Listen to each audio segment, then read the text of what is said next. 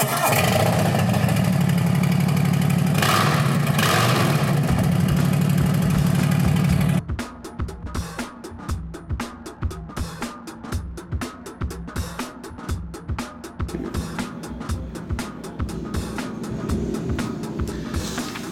to the Porky Podcast. I am your host, Chris Ellis. Porky.co is the way to go in creating rides and connecting riders. Porky's platform technology helps you to find, meet, ride with your motorcycle tribe. This Porky Podcast is sponsored by Rolling Thunder Harley-Davidson. Visit rollingthunder.co.nz and choose your flavor of Harley-Davidson freedom. Use promotional code PORKY20, that's PORKY20, to receive 20% off your first online order at rollingthunder.co.nz. Right, let's get into it. With November 11th upon us, we decided to invite an appropriate guest on the podcast. November 11th, of course, is recognized as Remembrance Day across the Commonwealth of Nations, as well as recognized as Veterans Day in the United States. Today's guest on the Porky Podcast is New Zealand Army veteran and motorcycle rider Dion Taka. Thanks for joining us, Dion. Thank you, Chris. Awesome. Well, let's kick it off. Tell us about yourself, Dion. First of all, thank you for having me here, Chris. It's an honour and a privilege to do this podcast with you. So I am currently Private Dion Taka, serving in New Zealand Army Defence Force, New Zealand. Originally grew up in a little place some people might know called the Bay of Islands. Growing up there, had a pretty wild childhood. And that's where I first sparked my interest in motorcycles. I used to ride horses to school, breaking them in with friends, family, cousins. And till about the age of 15, I had quite a nasty accident where I hit a power pole at full gallop. Wow. Head first. And at that time I was applying for the regular force cadet, so that was about 88, 89, and due to my head injury, things didn't work out. So that was my first go at getting into the services. I'm still currently employed with the New Zealand Defence Force. I retrained as a massage therapist where I help other soldiers who are injured, and I help them through their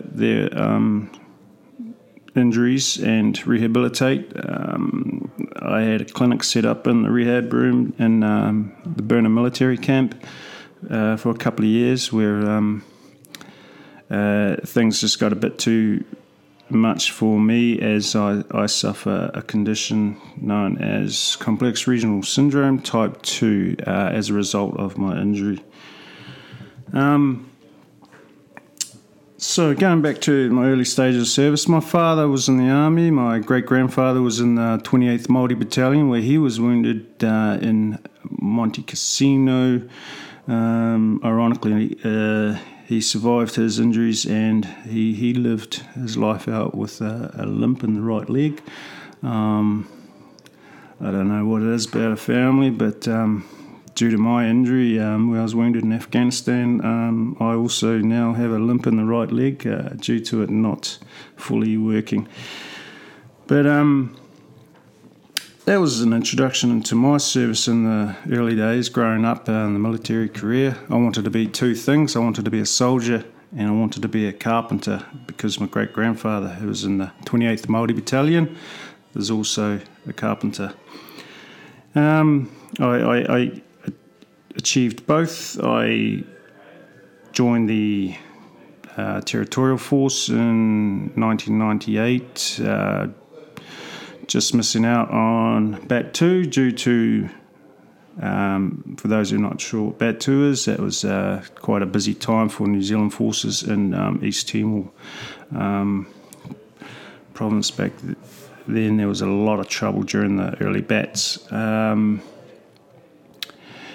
So I continued my career within the Territorial Force, going into the NZ Scots, which was at the time they were a reconnaissance unit for the army. Then I was asked to do selection, which I'd only heard stories about. I didn't know what it entailed, so I went along, not knowing what to expect, and I did okay. And during my time on selection, which was it's a process go through for the New Zealand SAS, Special Air Service.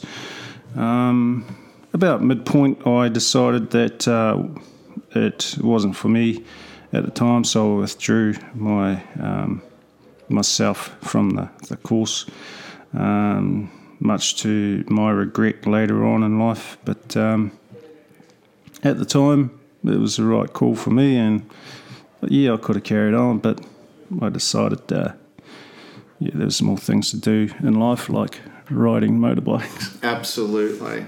So it's amazing to hear that you've got a direct family connection with your grandfather with Maury 28 Battalion. Does your family still have any of those memories around? No, they pretty much died when my great-grandfather passed on. The family who held his medals, they moved to Australia, Sydney, Australia, and now it's all pretty much the history that the little he did tell the family. It still remains a bit of a mystery because he never really spoke about his time in the war. And as I understand it, you have got New Zealand's first trained service dog. Yes. Tell us a story about your dog. Delta. Well, my service going back. So I moved fast forward a few years. 4 years in the Territorial Forces. I became a qualified builder. I became self-employed. I was running my own business, and then 9/11 kicked off, and I decided I want to re-enlist and go full-time and help the people suffering, but help the UN try and put a stop to all this chaos. And I thought I'd do my bit by joining the New Zealand Army. Fast forward a few more years. I was wounded in Afghanistan 2012, where during what's known now as the Battle of Bagak, I lost 2 friends, and myself and another 5 soldiers, New Zealand soldiers, were seriously wounded. Then fast forward a couple of years, New Zealand Defence Force asked what they could do for me. They've done a lot for me. They have given me a spinal cord stimulator implant that helps with the pain that I suffer constantly every day. And I asked for a service dog. Well, it's never been done before in New Zealand. And I was part of the New Zealand team. Attended 2014, 2012. The 2012 Invictus Games, the first Invictus Games held in London, an initiative of Prince Harry's. And I'd spoken to a lot of soldiers with these dogs, and I decided I would like to have a service dog. But seeing what these dogs do for the soldiers is amazing. Mm-hmm. So I'm back in New Zealand, and I asked for this service dog. We'd done some research, my wife and I, and talked to New Zealand Defence about it, and they said it's not going to happen, never has and never will.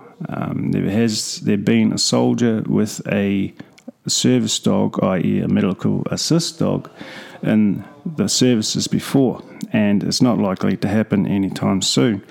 Well, my wife and I took that as a challenge and decided we'll take it upon ourselves to make it happen.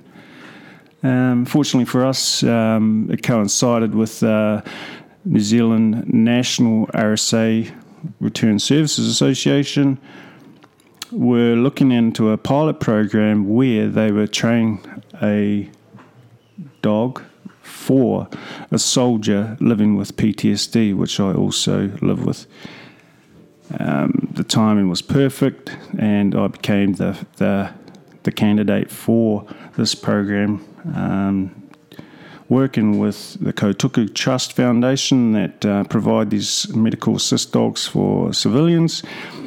They provided, the foundation and the RSA National provided me with opportunity to get this service dog. 12 months went by, and many dogs were turned down due to their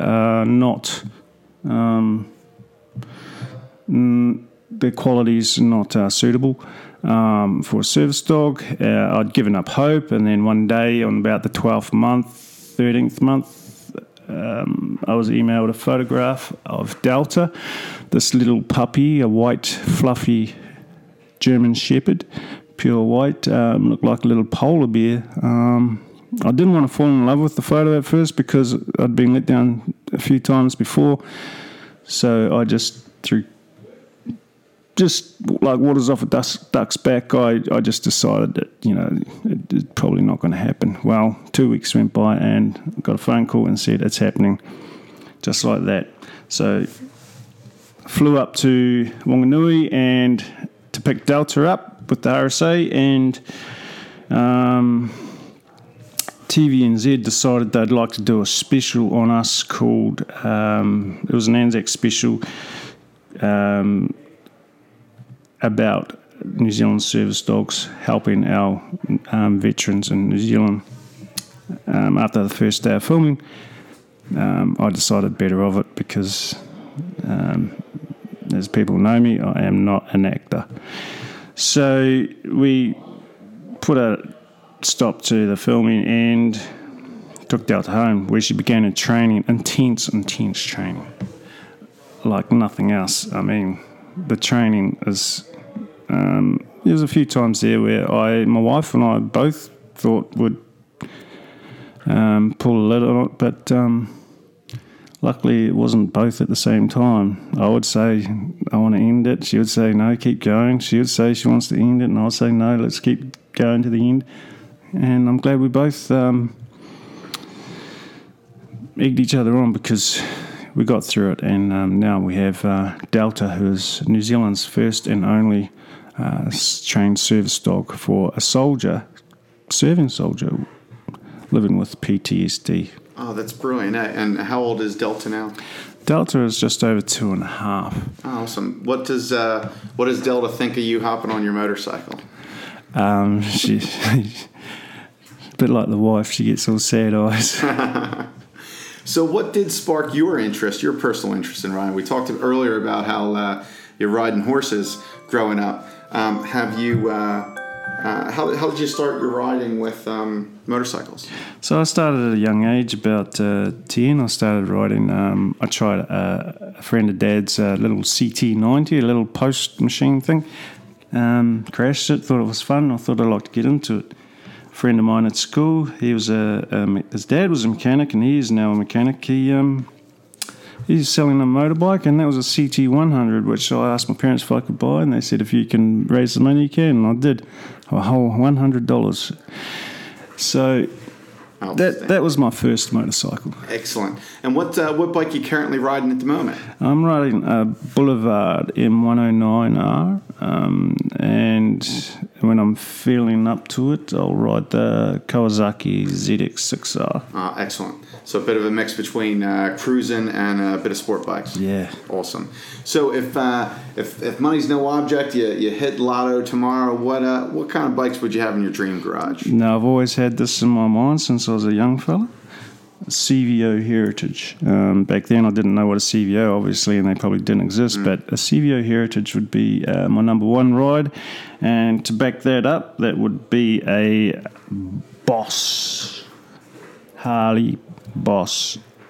Outstanding. So what is it? What's your why? Why do you ride, Dion? Reason I ride there's many reasons I ride, but one is to escape the normal grind of everyday life. It gives you time to reflect on things and just get out there in the wind, and with that added bit of danger, that element of danger, you don't have the security of a cage or steel surrounding you. So you're out there in the wind and the elements. You're actually experiencing life more so now since I was my injuries. Gotcha. And then what do you recall as your sort of earliest, best, and happiest memories when you're riding?